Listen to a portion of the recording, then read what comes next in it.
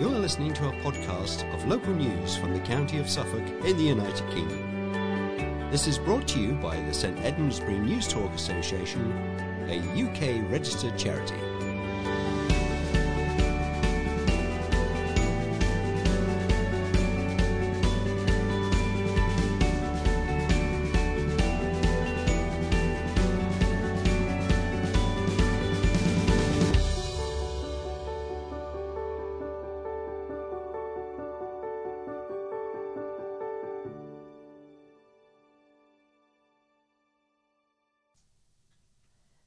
Hello and welcome to the 1862nd edition of St Edmundsbury News Talk for the 20th of January 2022. The editor of this edition is Sheila Franklin, the producer is Joan Hogarth, and your readers are Sue Harrington-Spear and David Palmer. We should also mention our processing teams who work hard behind the scenes to copy and dispatch this memory stick to you. We will repeat any telephone numbers that are in this edition at the end of the memory stick. And now the headlines. MPs face local anger over PM's conduct. Swifter 101 response time pledge as police chiefs seek £10 council tax rise. Services in jeopardy if NHS staff go. Gentleman Jim, one of the last veterans of D-Day, dies aged 101. Conservative MPs say they have faced anger from constituents over rule-breaking parties held at Downing Street during lockdown, piling the pressure on Prime Minister Boris Johnson. Sue Gray's inquiry into Partygate could come at the end of this week, and MPs accept this could decide the PM's future. Suffolk MPs Dr Dan Poulter and Peter Alder say if she doubts his account of not knowing about the parties, then his position will be untenable. Waveney MP Mr Alders said, I have received about 150 emails over the weekend on this subject. I have to say the overwhelming majority are not sympathetic to the PM. Central Suffolk and North Ipswich MP Dr Poulter had received about 60 to 70 letters by the end of last week from people genuinely upset about what is happening. Ipswich MP Tom Hunt said he was appalled at the Downing Street revelations, saying standards in public life matter. One senior Conservative from Ipswich, who was a strong supporter during his leadership campaign in 2019, said they felt personally deeply let down. I just can't believe a thing he says now. Suffolk County Councillor Ellen Bryce said some of the Conservative supporters she had met felt very let down and thought that the Prime Minister should stand down, but others felt the country should wait for the report to be published before any decision is taken. Increasing taxpayer funds to invest in control room improvements will pave the way for swifter 101 response times, say Suffolk Police Chiefs. Suffolk Police and Crime Commissioner Tim Passmore has proposed a £10 increase for a Band D property on the policing element of the 2022 Council tax bill, and this is to be discussed later this month at the Police and Crime panel. This will fund a £1.4 million investment in the police control room to address 101 service concerns. During Friday's Accountability Performance panel, police bosses said victim satisfaction rates and response times will both improve quickly once the cash is invested. Latest data showed a drop in victim satisfaction at the first point of contact from 74.2% satisfaction at the end of October 2020 to 65.5% for the same period in 2021. Rob Jones, Suffolk Constabulary's Assistant Chief Constable, said, I think the return and the improvement would be really swift. We're training people up as they come in, and they are really attractive, interesting jobs to serve the public, so we think there is a really great employment opportunity there. With the technology investment, leadership and new roles that will go in, and we've already planned for how we'll spend that money if we get that investment. The improvement should be immediate and will be pretty dramatic by this time next year. The meeting was told that there were 17 control room vacancies at its peak during the last year, but 12 new recruits had started on the 101 service in the last few weeks. Assistant Chief Constable Jones, said that was because some people experienced long waiting times on 101 calls, particularly when there were higher volumes of 999 calls, which had to be prioritised. Mr Passmore said this is a fundamental part of the proposal to be discussed at the Police and Crime Panel, with the increase in council tax and the big investment programme, if it goes ahead, focused on the control room, better public engagement and more technology and digital platforms, as well as traditional means of communication. When we get to this programme, and I know it's a long-term investment that is not going to happen overnight, there will be considerably higher numbers of staff and officers in the control room. Patient services at Suffolk hospitals are in jeopardy, unions have warned, as hundreds of staff may have to leave over not getting double jabbed. In 2 weeks' time, on February the 3rd, all frontline staff will need to have at least their first dose if they are to meet the government's April the 1st deadline to be double vaccinated. And with a total of 596 staff at Ipswich and Colchester hospitals out of 11,016 staff not double jabbed as of December the 31st, unions have warned this could impact care. There are 235 staff not fully vaccinated at West Suffolk Hospital out of 5,416 NHS workers. ESNEFT, which runs Ipswich and Colchester hospitals, disputed these figures, claiming it has contacted 285 colleagues out of its 11,500 workforce, so vaccination records can be updated. This is coupled, Unison and the Royal College of Nursing, the RCN, say, with NHS staff absences related to COVID. Unison Eastern Regional Organiser Cheryl Godber said, "The vaccine mandate is a headache the NHS just doesn't need. Suffolk Trusts are already short on staff, but they will have no option but to comply with the law. Managers will have to let experienced people go, putting the running of safe services in jeopardy." Ms Godber urged the government to put its plan on hold so NHS staff can be persuaded to get jabbed.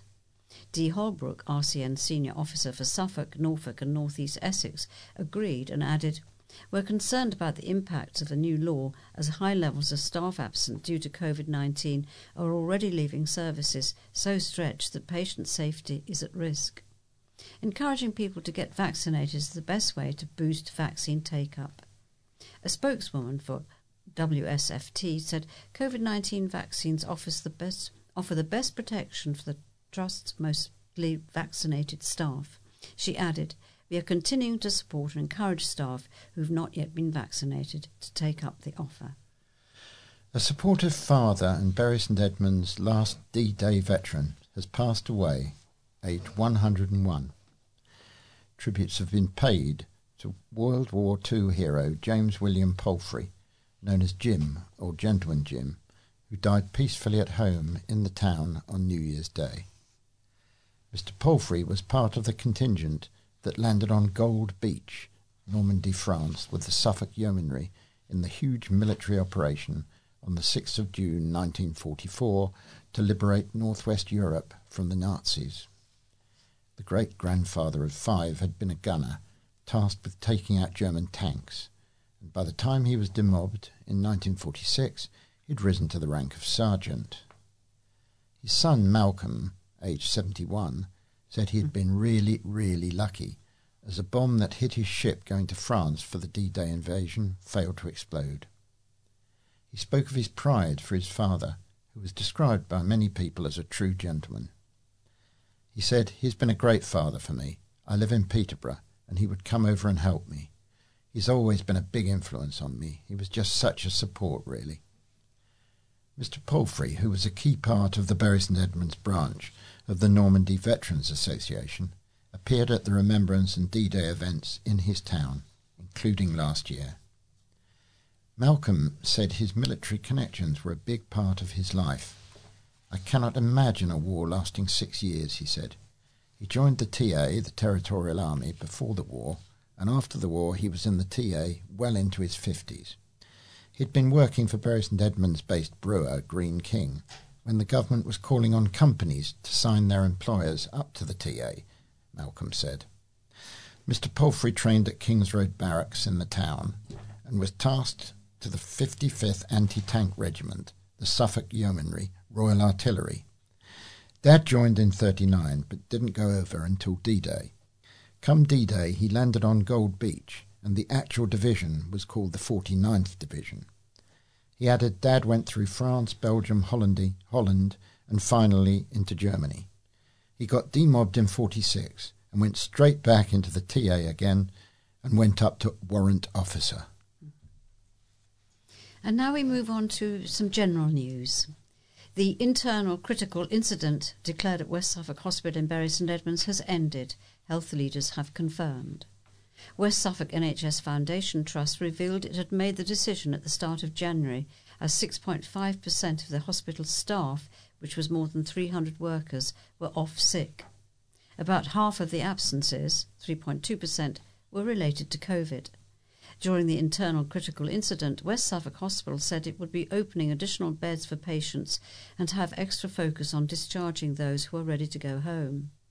However, a spokesman for West Suffolk Hospital confirmed the internal critical incident was stood down last Friday, with 6.2% of staff, 312 workers, are absent due to sickness.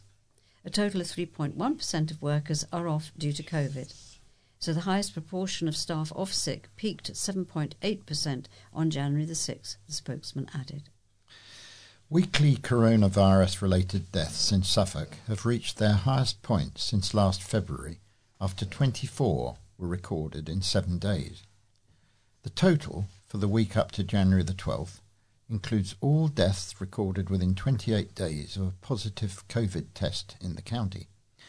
The figure is the highest in Suffolk since the week ending February 22nd, 2021, when there were 28 deaths within a 7-day time frame. However, they remain far below the middle of last January, when more than 100 people died in a week, at a time when only vaccination efforts were being ramped up. The latest data for Tuesday, January the 11th, revealed Ipswich, Colchester and West Suffolk hospitals were treating 194 patients with the virus between them, a rise from 150 the week before. However, this remains far below the peak number of the middle of last January, when the hospitals were treating a combined total of more than 700 COVID patients. A suspect in an attack that left a man with a facial wound that required hospital treatment has not yet been caught by police. Before COVID, it was all Brexit. A 28-year-old man has been out running on the Morton Hall estate in Bury St Edmunds at about 4:45 p.m. on Monday, January the 3rd, when he was involved in an altercation with a man walking a dog. He attacked the victim by slashing him with an unknown. Used to have that sort of thing would have a big item.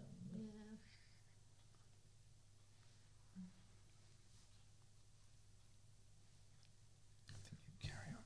I don't know. I think I might have to go back to the beginning.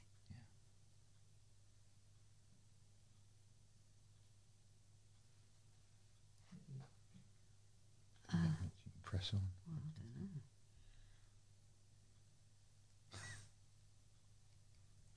In an attack that left a man with a facial wound that required hospital treatment has not yet been caught by police. A 28-year-old man had been out running on the Morton Hall estate in Bury St Edmunds at about 4:45 p.m. on Monday, January the 3rd, when he was involved in an altercation with a man walking a dog. He attacked the victim by slashing him with unknown weapon, causing a laceration above his eye that needed treatment at hospital. It happened in the Natterers Wood area near Mount Road. A spokesman for Suffolk Police said the suspect, who was unknown to the victim, remains outstanding. A Suffolk Constabulary spokesman said investigations into the incident have progressed, including house-to-house inquiries and the checking of CCTV footage, but as yet no clear new lines of inquiry have been established. The investigation remains ongoing. The suspect is described as wearing a light blue hooded top, black jeans or jogging bottoms, black woolen gloves and a black snood wrapped over his mouth and nose. He was about 5'10" tall, and the dog was described as like a black and white Staffordshire Bull Terrier. Joggers have spoken of feeling worried running in the area following the attack. Town Mayor Peter Thompson, who represents Morton Hall on Suffolk County Council, said it should be treated as an isolated incident, adding, "People can feel safe in the community." "I still feel very safe on Morton Hall," he said. "It's still one of the safest places in the country. There isn't anything to suggest the wider public is any great danger than they were a couple of weeks ago." A man in his 20s was killed in a crash involving a van and a lorry on the A1088 in Elmswell on Wednesday 19th January. The tragedy came less than 24 hours after a man in his 40s died when a car left the road and collided with a tree near Ipswich. Police were called to the Elmswell crash shortly after 11:40 a.m. yesterday, near to the roundabout with the A14. The van driver, in his 20s, was confirmed to have died at the scene. The lorry driver suffered minor injuries. The road remained closed last night while accident investigators worked at the scene. News of the tragedy came shortly after a man in his 40s died following an accident on the B1079 near Bluntswood, Great Beelings, at about 2:35 p.m. on Tuesday. A spokesman for Suffolk Police said the ambulance service, air ambulance and a volunteer paramedic from Suffolk Accident Rescue Service were also in attendance to the incident, where a white Kia left the road and collided with a tree. The driver and sole occupant of the vehicle, a man aged in his 40s, sustained life-threatening injuries and was taken to Ipswich Hospital, where he sadly died yesterday morning, Wednesday, January 19th. Any witnesses to the Elmswell crash are urged to call police, quoting CAD 102 of January 19th. The coordinator of Bury in Bloom is hoping fundraising can help finish off a project commemorating brave World War II bomber crews who worked and flew out of a nearby RAF base, which is also celebrating its 80th anniversary this year. David Irvin hopes the group, which was founded in 1986, can raise £10,000 to help finish the Flight of Peace roundabout which lays between Mount Road and Lady Miriam Way in Bury St Edmunds. The 4-metre sculpture on the site, a Dove of Peace, was originally unveiled in 2016 with a 5-pointed star around it, filled in with white marble in December last year. Now David hopes the project can be fully completed with a new fundraising campaign. He said it would be fantastic to do that, as not only is it the 80th anniversary of RAF Bury St Edmunds, now Rougham Airfield, Bury in Bloom is also working with Abbey's 1000 this year, and we have the Queen's Platinum Jubilee as well. So to combine all of that together with this as well would be a really cool thing to do. The sculpture itself commemorates the American servicemen who flew and serviced Flying Fortress B-17 bombers from the base during the war. The A on the sculpture symbolises the 94th Bombardment Group, which flew 324 missions in the bombers from the airbase and were recognised by the letter A insignia on their tail fins. David said, "We are hoping to lay 245 square metres of blue astroturf down around the star as a perfect background for the sculpture. It's a big project for us, which we hope will really underline the American connection to the base. We also hope that, as well as generous people of the town, families of USAF servicemen will contribute to this lovely memorial as part of the 80th anniversary of RAF Bury St Edmunds." David said if the fundraising campaign was successful, they hope to unveil the finished project in June, and he said he would like to get RAF Mildenhall and other bases and stations nearby involved. The Museum of East Anglian Life in Stowmarket has announced it will change its name to the Food Museum. The centre, which celebrates everything about living in the east of England, said it is filling a gap in becoming the first permanent museum focused on food in the UK. It said the revamped museum will connect people with where food comes from and the impact of our choice after the name change is formalised in March. A number of events celebrating food and drink, including a beer and brewing festival, are frequently held at the museum near Stowmarket Town Centre. Jenny Cousins, director of the Museum of East Anglian Life, explained the decision had been made to bring the centre into the modern day and tell stories more people could relate to. She said, "It's all about relevance. The museum was founded when people could remember going around on horse-drawn carriages. I think it's important that we represent what people remember today. This is a plan we first formulated back in 2018. We had a 10-year plan to change the site. The interesting thing about food is that it is culture. It opens up lots of different avenues of exploration, and we think this will be a different way of telling the story of East Anglia, except in people's stomachs. It's about being more expansive. It's the perfect place for this kind of museum. Suffolk is the breadbasket of England. We're asking people to come on a journey with us. A statement from the Museum of East Anglian Life said, "The change is motivated by a commitment to interpret our collection in a way which is relevant to modern audiences. We think that it is important that we reflect the population issues and needs of 21st century Britain. Museums shouldn't be preserved in aspic. Food is culture, and it is surprising to us that there is no museum of food in the UK already. There are brewery tours, chocolate factories, but no museum dedicated to reflecting the heritage of something that all of us need every day, and which has preoccupied society for as long as people have existed." If you need oil to keep yourselves warm, take note of this next article. Hundreds of litres of heating fuel has been stolen from properties in Beck Row. The first theft took place at some point between 10 p.m. on Saturday, January the 15th, and Sunday, January the 16th, from a garage in Rose Green Lane. A spokesperson for Suffolk Police said, "The victim reports the theft of approximately 700 litres of heating oil from a tank behind a garage. A screw cap was removed and fuel was siphoned out." The second theft happened at a property in Heath Road where around 700 litres of heating fuel was stolen. It happened some point between December the 22nd and Thursday, January the 13th. Officers are suggesting that people check their fuel levels and the security of their tanks regularly.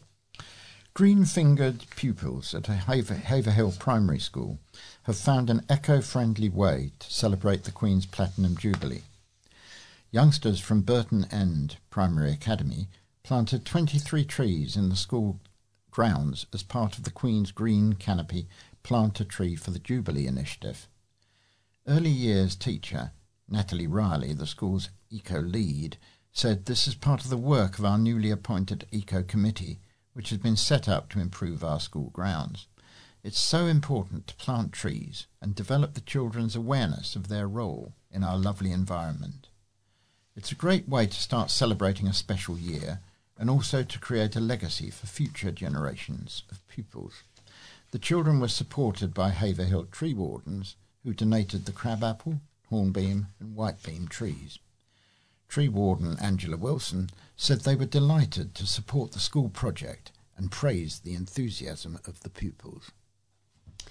Trading Standards are urging the public to contact them following continued reports of so-called Nottingham knockers selling cleaning products. Reports have come in from Haverhill, Lavenham, Bungay, Ipswich, Stowmarket and Felixstowe, while last week cold callers claiming to be from Hull Prison were reported in Hardwick Lane, Bury St Edmunds. Sasha Watson, Community Engagement Officer with Suffolk Trading Standards, said there had been reports of rogue salesmen visiting homes in towns across Suffolk almost every month since January 2021. She said, "Our advice is that if people are approached by them, it is to not interact with them at all and to close the door without giving them any money and to report the incident to Trading Standards immediately." The traders are dropped off around the country and typically claim to have come out of prison after serving time for violent crime or GBH to try and create a fear factor to entice residents to buy their goods. A Thetford museum welcomed an author who has written a children's book about a princess with a close connection to the building. Ancient House Museum in White Hart Street hosted Sophia Ahmed for the launch of her book My Story, Princess Sophia Duleep Singh, on Saturday. The princess, born at Elverdon Hall in 1876, was the sister of Prince Frederick Duleep Singh, who founded the museum.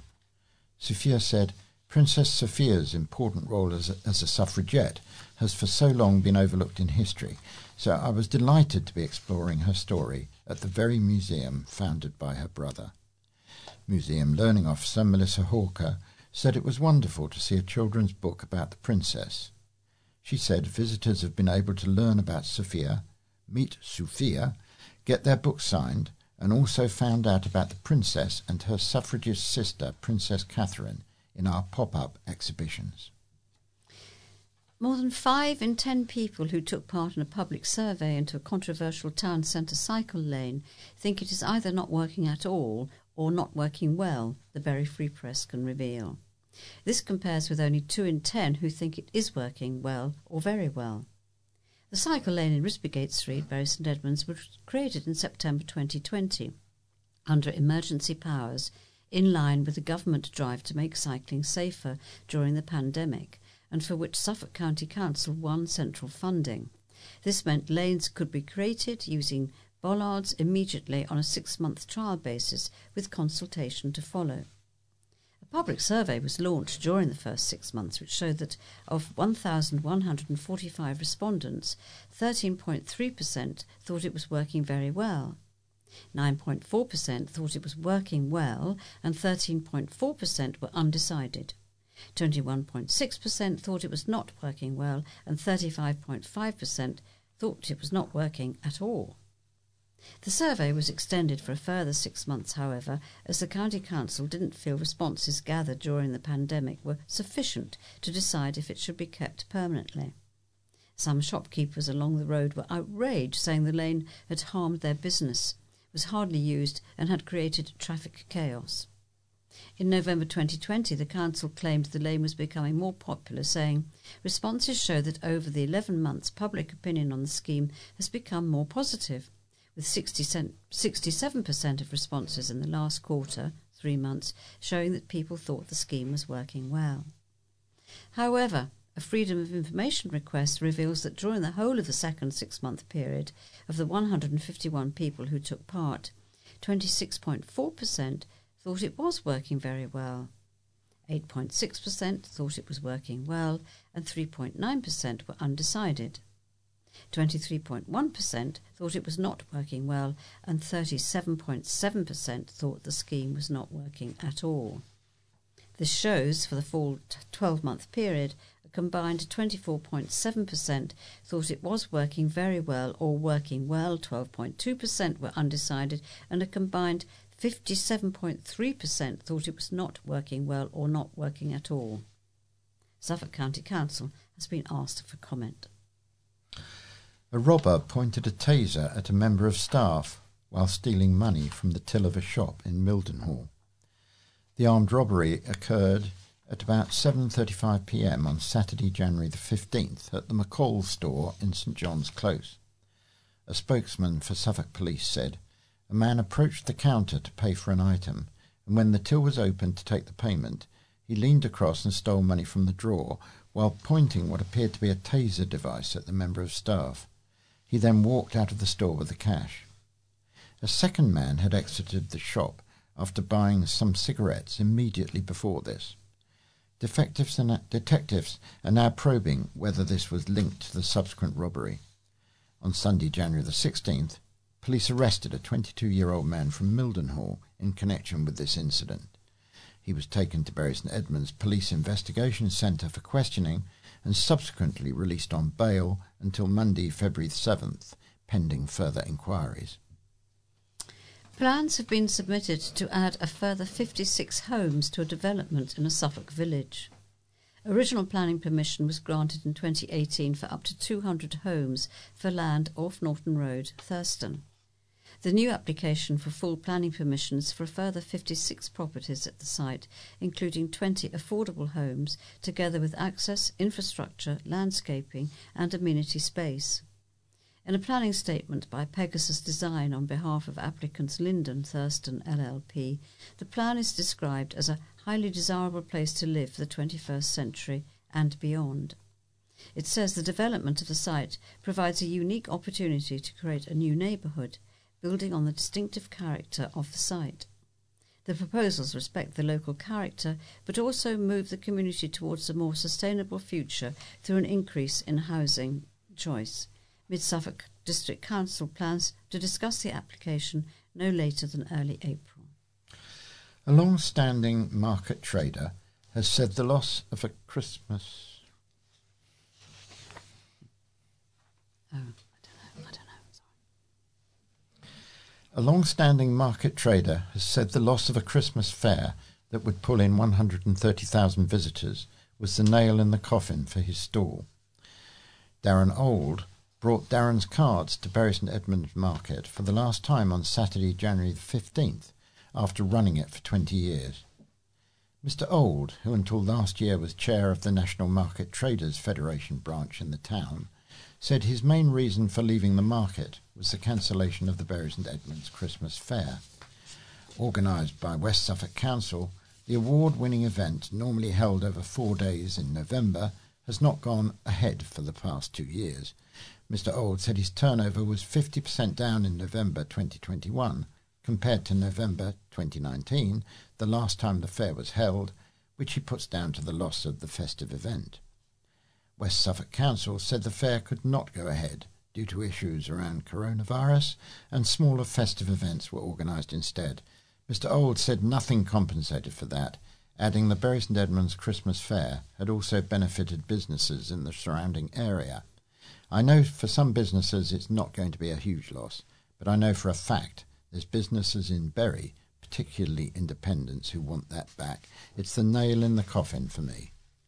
Mr Old suggested the Christmas Fair is not coming back and that COVID had just been an excuse to axe the event, but a West Suffolk Council spokesman said it's entirely wrong to suggest that any decision has been made with regard to Christmas events in Bury St Edmunds in 2022. We and our partners will be evaluating the success of the work that took place to put on a mix of events for Christmas 2021 and looking at our options. We're sorry Mr Old feels the way he does, but the pandemic meant that it would have been irresponsible to encourage 130,000 people into the town centre, especially at a time when so many other locations across the UK and Europe were cancelling their events due to rising COVID cases.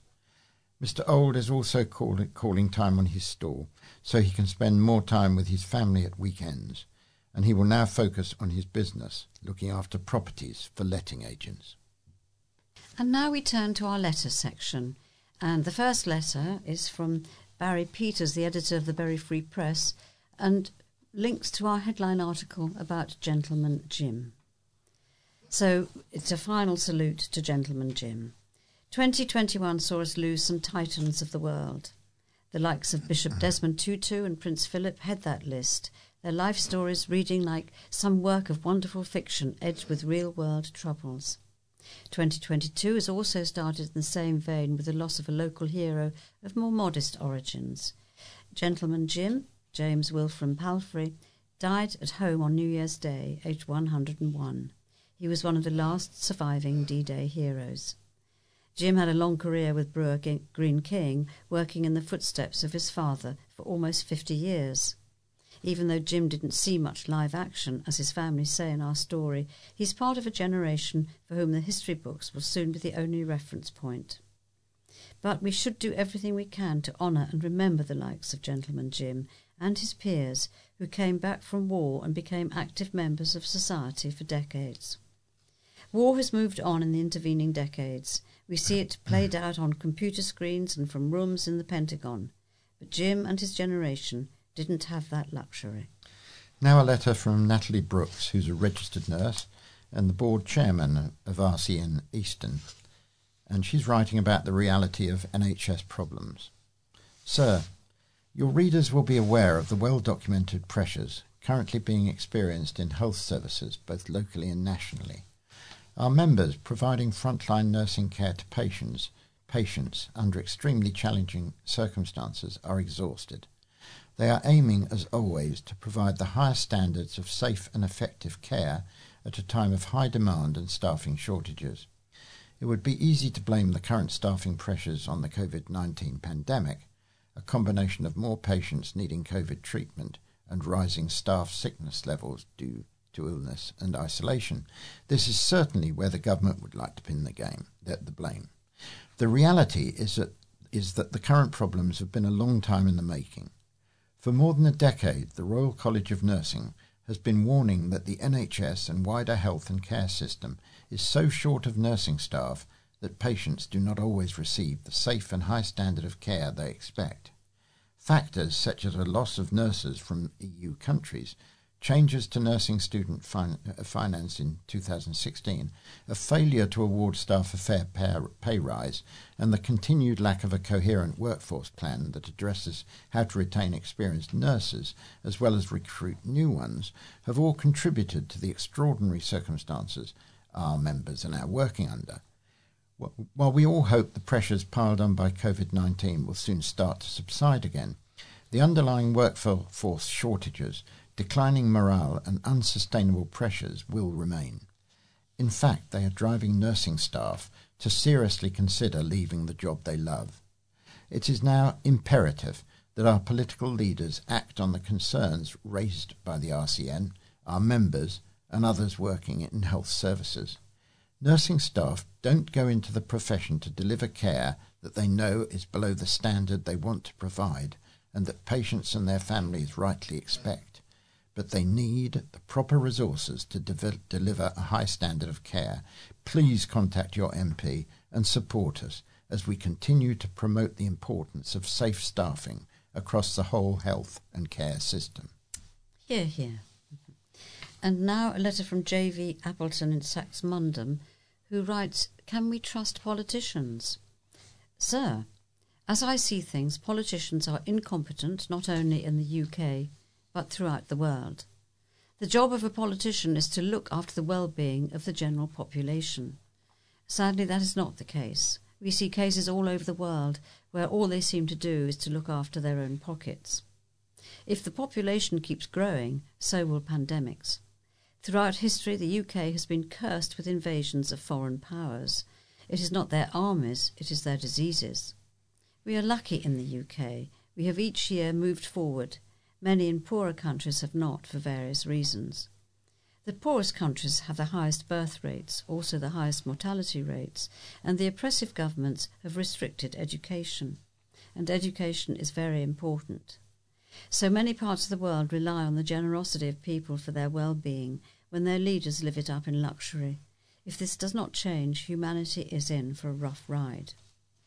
I have lived through the Second World War when we stood alone against one of the world's largest armies. We blew a trumpet in 1939. The American government did not hear it until a year later, yet many of the American people stepped forward to fight. There were many American pilots who joined the RAF.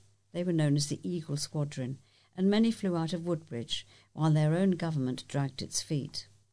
The politicians of today were not born, and are not interested either. We were also lucky to have the backing of the members of the Empire countries, and at the time we had a leader who had lived life. How can a few years in university mean you know how to govern a country's population? That is like taking a naval cadet and putting him in charge of a ship. I think myself very lucky. When you started at the bottom and worked your way up, that is the only way to learn any job. As the saying goes, you can't run before you can walk.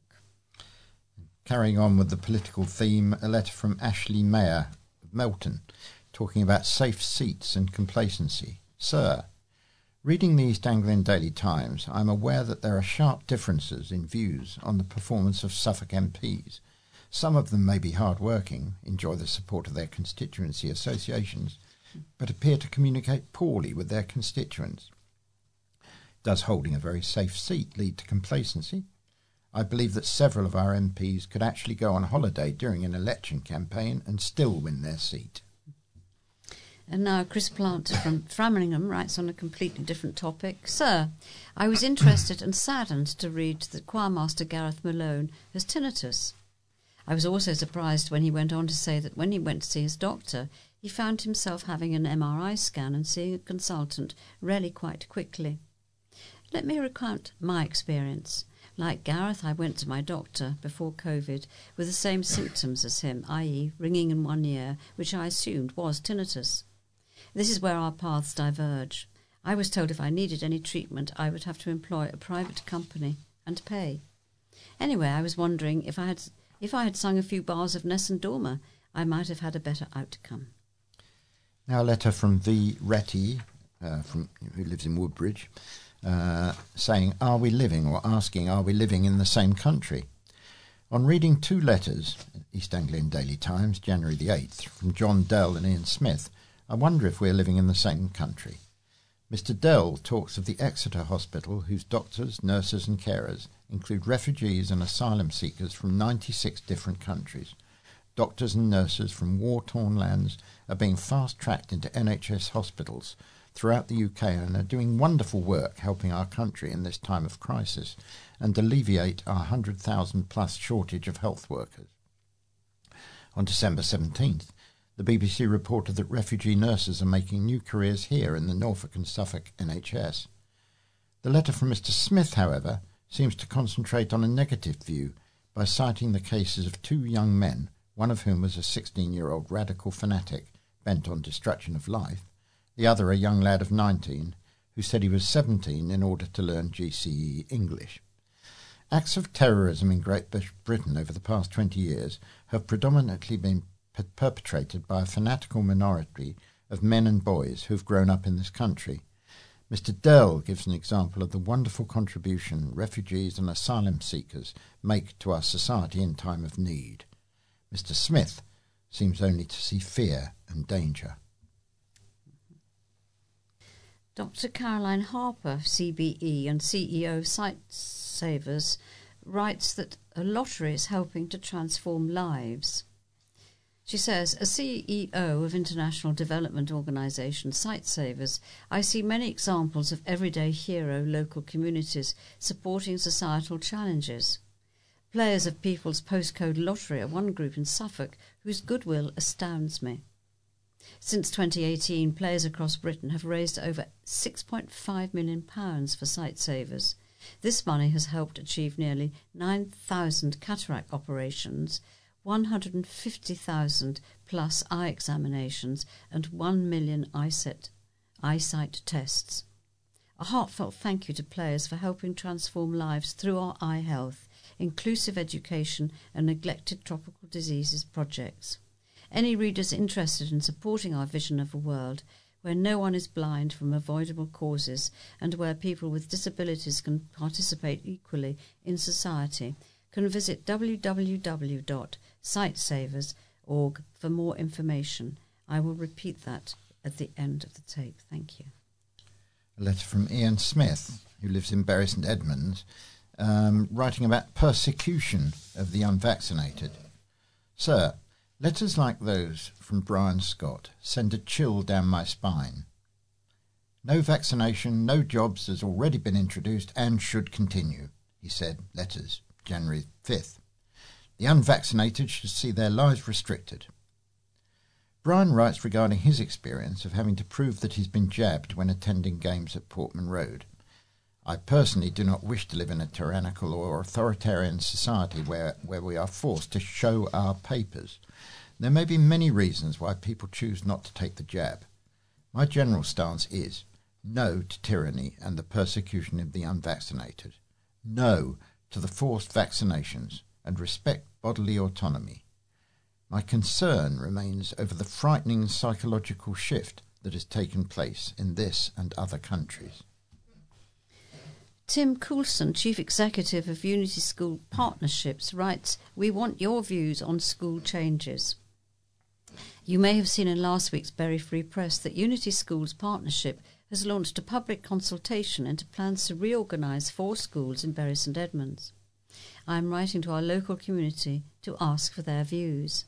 Under the plans, provision at Tollgate Primary School and County Upper School would be extended, and Horringer Court Middle School and Wesley Middle Schools would close in August 2023. We understand and acknowledge that the middle school structure and 3-tier system has benefited local students for a number of years, and this is not something we are proposing lightly. Unfortunately, over the last few years, the number of families choosing middle schools has diminished, the knock-on effect being the type of education we can offer to students in the future. We believe it is the right time to convert these groups of schools into a primary and secondary model and harmonise admissions at age 11 across the town and across Suffolk. But we also want to stress that these are very much proposals. We've launched the consultation to gauge views from families, students, affected community groups, the wider community, and many more. Public meetings where attendance must be booked in advance will be held on Thursday, January the 27th at Wesley Middle School, Monday, January the 31st at Horringer Court Middle School, and Wednesday, February the 2nd at County Upper School. You can also find out more about our plans via our consultation website, http://consultation.burystedmunds.unit.uk. I will also read this out again, where you can book your place at the public meeting and also take part in our consultation, which runs until Thursday, February the 17th. We do understand that these plans will be disappointing for some and acknowledged by others. That is why we urge you to take part in the consultation and share your views. Brian Davies from Bury St Edmunds says, use the town's market or you risk losing it.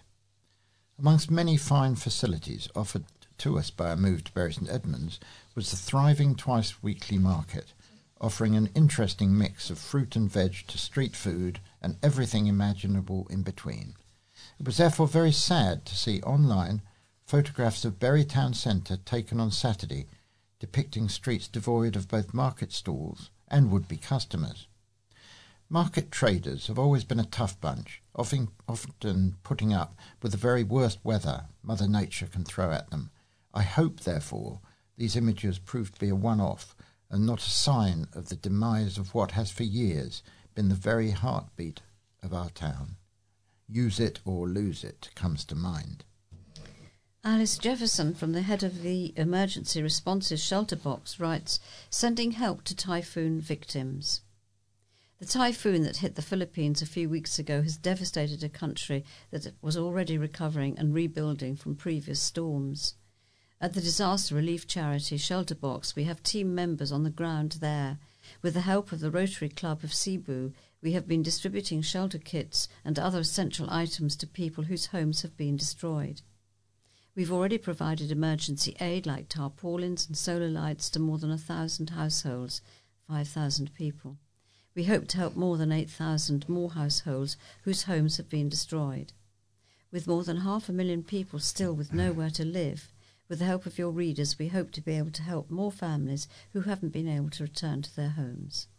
To find out more about the relief effort and how to support our Typhoon Ray appeal, visit our website, and I will read that one out later as well.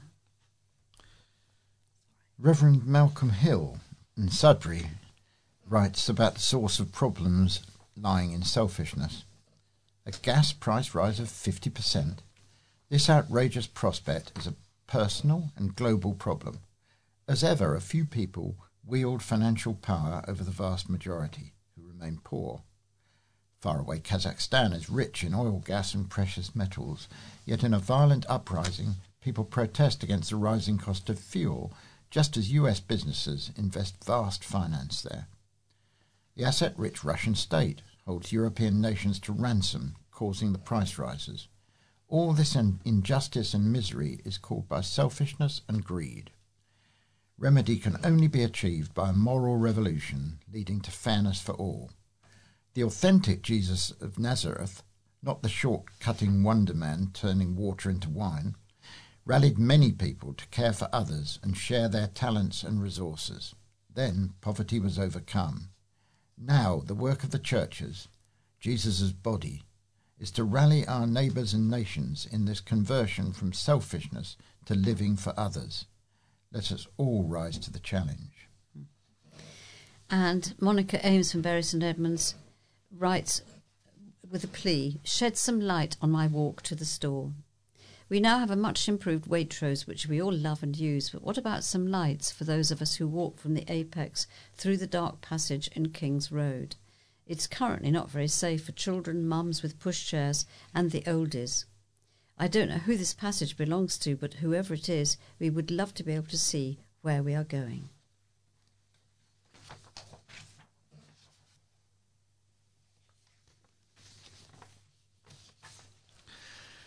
Now, our last letter, heading itself, poor cricket performances from Clifford Davey in Stowmarket.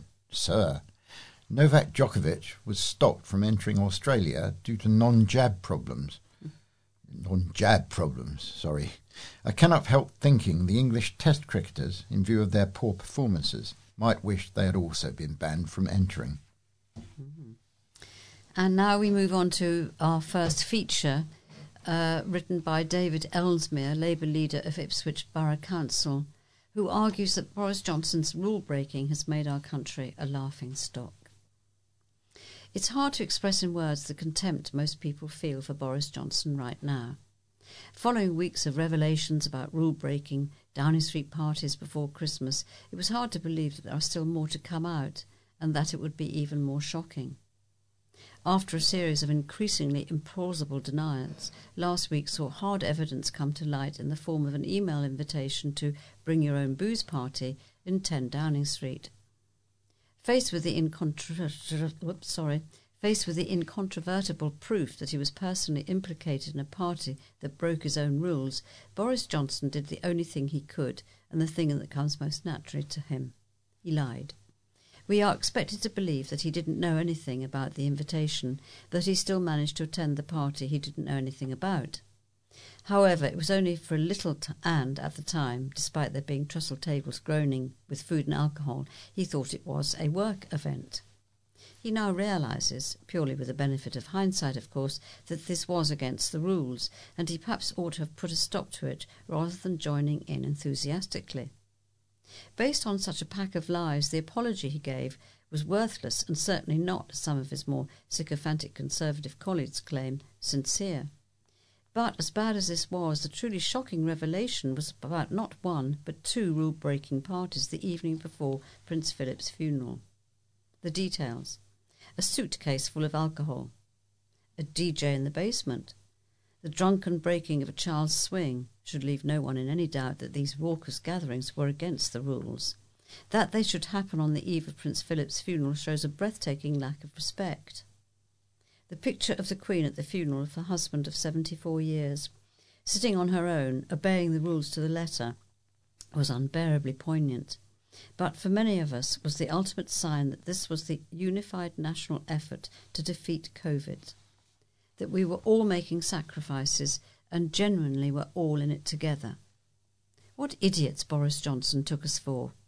Clearly the rules were only ever meant for other people, not for him. Boris Johnson has lost all moral authority to lead our country. He has debased the office of Prime Minister. He has made Britain a laughingstock. He has broken the rules again and again, and he has lied and lied and lied. We don't need a report by Sue Gray to tell us this. Neither does he. If he had a shred of human decency, he would have resigned already. He won't, of course, which is why Conservative MPs need to put an end to this. If they don't care about the damage Boris Johnson is doing to our country, they should at least care about the damage being done to the Conservative Party. He's going to take them all down with him. Some are beginning to speak out, but most are cravenly keeping their heads down. Normally so full of moral certainty about rule-breaking and disrespect for the monarchy, they now need a civil servant to tell them what to think. They may regard keeping quiet as their least bad option, but it's an act of moral cowardice and won't save them anyway. History will not judge kindly Conservative MPs who kept quiet in the face of such chaos and incompetence, and neither will voters. Dan Poulter puts the case for the need to change our TV licence fee. Mark Murphy, Nick Risby, Leslie Dolphin, all names that broadcast into our homes every day, trusted sources of local news and companions to many of us as we eat our breakfasts, take the children to school and drive to and from work. So this week, as the government announced plans to radically reform the BBC and review the TV licence fee, we would do well to consider what impact these changes may have upon something that many of us value, our own BBC Radio Suffolk. Many people would support the government in freezing the annual licence fee over the next 2 years. Energy bills are rising and households face other costs as we experience the ongoing economic fallout of the pandemic in the form of rising inflation. Asking the BBC to do some belt-tightening and to look for efficiencies at this time is reasonable and should have little or no impact on the quality of its programming. Certainly in recent times, it's understandable why some people may question the impartiality and focus of the BBC. For example, during the EU referendum and subsequent Brexit negotiations, the output of the corporation appeared to many to be biased towards the Remain campaign. Similarly, the BBC has set up a plethora of national television and radio channels that are targeted at non-mainstream audiences, primarily the metropolitan elite. There is a strong argument to reform the national output of the BBC to ensure that it's more representative of the views and interests of the whole of the country, not just London and the chattering classes. I also have little doubt from my own experience that parts of the BBC at a national level are overstaffed and inefficient. I regularly receive requests from different BBC news programmes, including Newsnight, the BBC News Channel and Radio 4's Today programme. Each different national news programme, even when they are on the same television channel or radio station, has a completely different production team. This is both unnecessary and expensive. At national level, BBC channel bosses would do well to learn lessons from our own BBC Radio Suffolk, who run the station just as well but on a lower budget and with much fewer staff. Whilst it's easy to make the case for the BBC at a national level to be run more efficiently and at lower cost, the argument for reform or even scrapping of the licence fee is far more complex. When the licence fee was introduced, the BBC had a virtual monopoly in UK broadcasting. But times have changed, and there are now hundreds of different television channels and radio stations. Many people, particularly young people, no longer watch television, and instead receive much of their news from social media and entertainment via streaming services such as Netflix, YouTube or Amazon Prime. This trend is only set to continue, and for some the BBC plays little or no part in their lives. So it's understandable that people who do not use the BBC would consider the idea of paying a licence fee to be outdated. However, we also need to consider that we live in an age of social media which can often be filled with inaccuracies and misinformation, with perhaps one of the worst examples being the behaviour of the anti-vaccination movement in spreading lies and pseudo-science online. Surely, if there were a time where impartial and balanced news reporting was needed from a public service broadcaster, this is it. So the BBC is not perfect. It needs to cut its production costs, it needs reform, and to more accurately represent the interests of those living outside the metropolitan bubble. But there does remain an important role for a public service broadcaster in our country to present our news with integrity and accuracy. The best of the BBC can be found in our own BBC Radio Suffolk, which is why I shall continue to support some form of a continuing licence fee.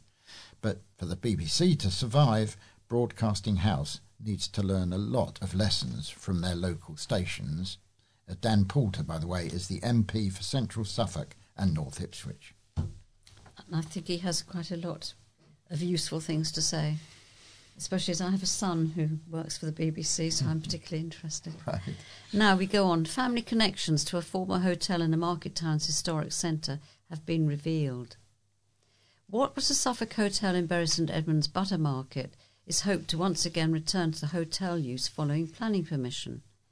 The Grade 2 listed building at 38 Butter Market was home to the Suffolk Hotel more than 20 years ago, but is now occupied by Waterstones, while the other retail unit is vacant and used to house the Edinburgh Woolen Mill. Beryl Sims, in her 70s, from Bramford near Ipswich, said she was excited to see one of our articles on the plans for the former Suffolk Hotel. The front of the building dates back to the late 15th century and was part of an inn called Le Greyhound. The building was extensively remodelled in the 1830s and it was renamed the Suffolk Hotel. It was known by this name until the hotel closed in the 1990s. Mrs. Sims said, "My great-great-grandfather Joseph Cooper Beckett bought the Greyhound in the 1830s and was responsible for enlarging and improving the building and renaming it. His son was born in 1836, but then his wife died. He remarried a widow who had a daughter, and they lived outside Bury in various farms, lastly at Great Green, Rougham. When the second wife died in 1852, she was buried at Ruffham. It appears he then moved back to Bury, where he died in 1867, and was buried with her in Ruffham. Apparently the business had become rather run down, as the hotel was sold quickly to pay off debts and the bequests in his will. The coming of the railway had no doubt affected the business of a town centre coaching inn. Mrs. Sims said a few years ago she met with a distant relative who had traced her through a family history site. Together they went to Waterstones, and a member of the staff took them on a tour of the upstairs, where there was no furniture, just empty rooms. It was such a shame to see it all deteriorating, but it's wonderful to think it might once again be a hotel, she said. Mrs. Sims has been researching her family history and links to the old Suffolk Hotel. She has a copy of a newspaper article when the hotel was sold, which she got from the record office in Bury St Edmunds. She believes this could date to 1869, when Thomas Cox was the owner. She also has a photo of the wedding of her mother's aunt, Laura Beckett, Joseph's granddaughter, to Tom Cooper, the sailor, in the early 1900s.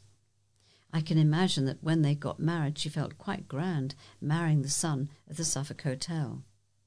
Then, after Joseph died, the family was left almost penniless, as he'd left a sum of money to his stepdaughter, so they had to sell the hotel to pay it, she said. She said by the time of this wedding photo, the only connection to the hotel was a family memory. My mother always told me that her family owned the hotel, but I couldn't find them in the records, she said. It wasn't until someone suggested I try the rate books for Bury that I found them living at Ruffham and could trace back to roughly the time when he bought the premises. While planning permission has been granted for the building to return to hotel use, there is currently no hotel operator in place, said a spokesman for Redhead Architects. Now, We are coming to the end of this edition of St Edmundsbury News Talk. If you have any comments about the memory stick or difficulty playing it, please use the phone number on the pink sheet which you've been given, or put a note in the pouch when you return the memory stick to us. We would like to acknowledge our appreciation to Bury St Edmunds, to the Bury Free Press, East Anglian Daily Times, Haverhill Echo and Newmarket Journal, from whose pages most of our items have been taken. I also said I would read out the contact names and numbers if you wanted them. So, to find out more about the relief effort and how to support the Typhoon Ray appeal, you need to visit the website shelterbox.org, so that's quite easy. Then there's the Site Savers, which is www.sitesavers.org. And now we'll just tell you that News Talk will be back again next week. So until then, from Joan, Sheila, David and Sue, it's goodbye. Goodbye.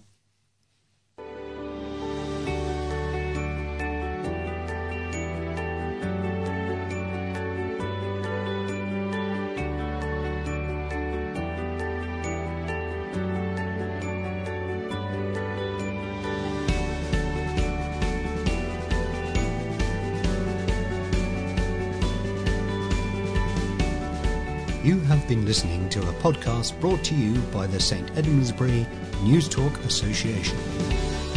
You can view more information about News Talk on our website at www.stedmundsburynewstalk.org.uk. The music in this podcast was provided under Creative Commons license by Scott Holmes.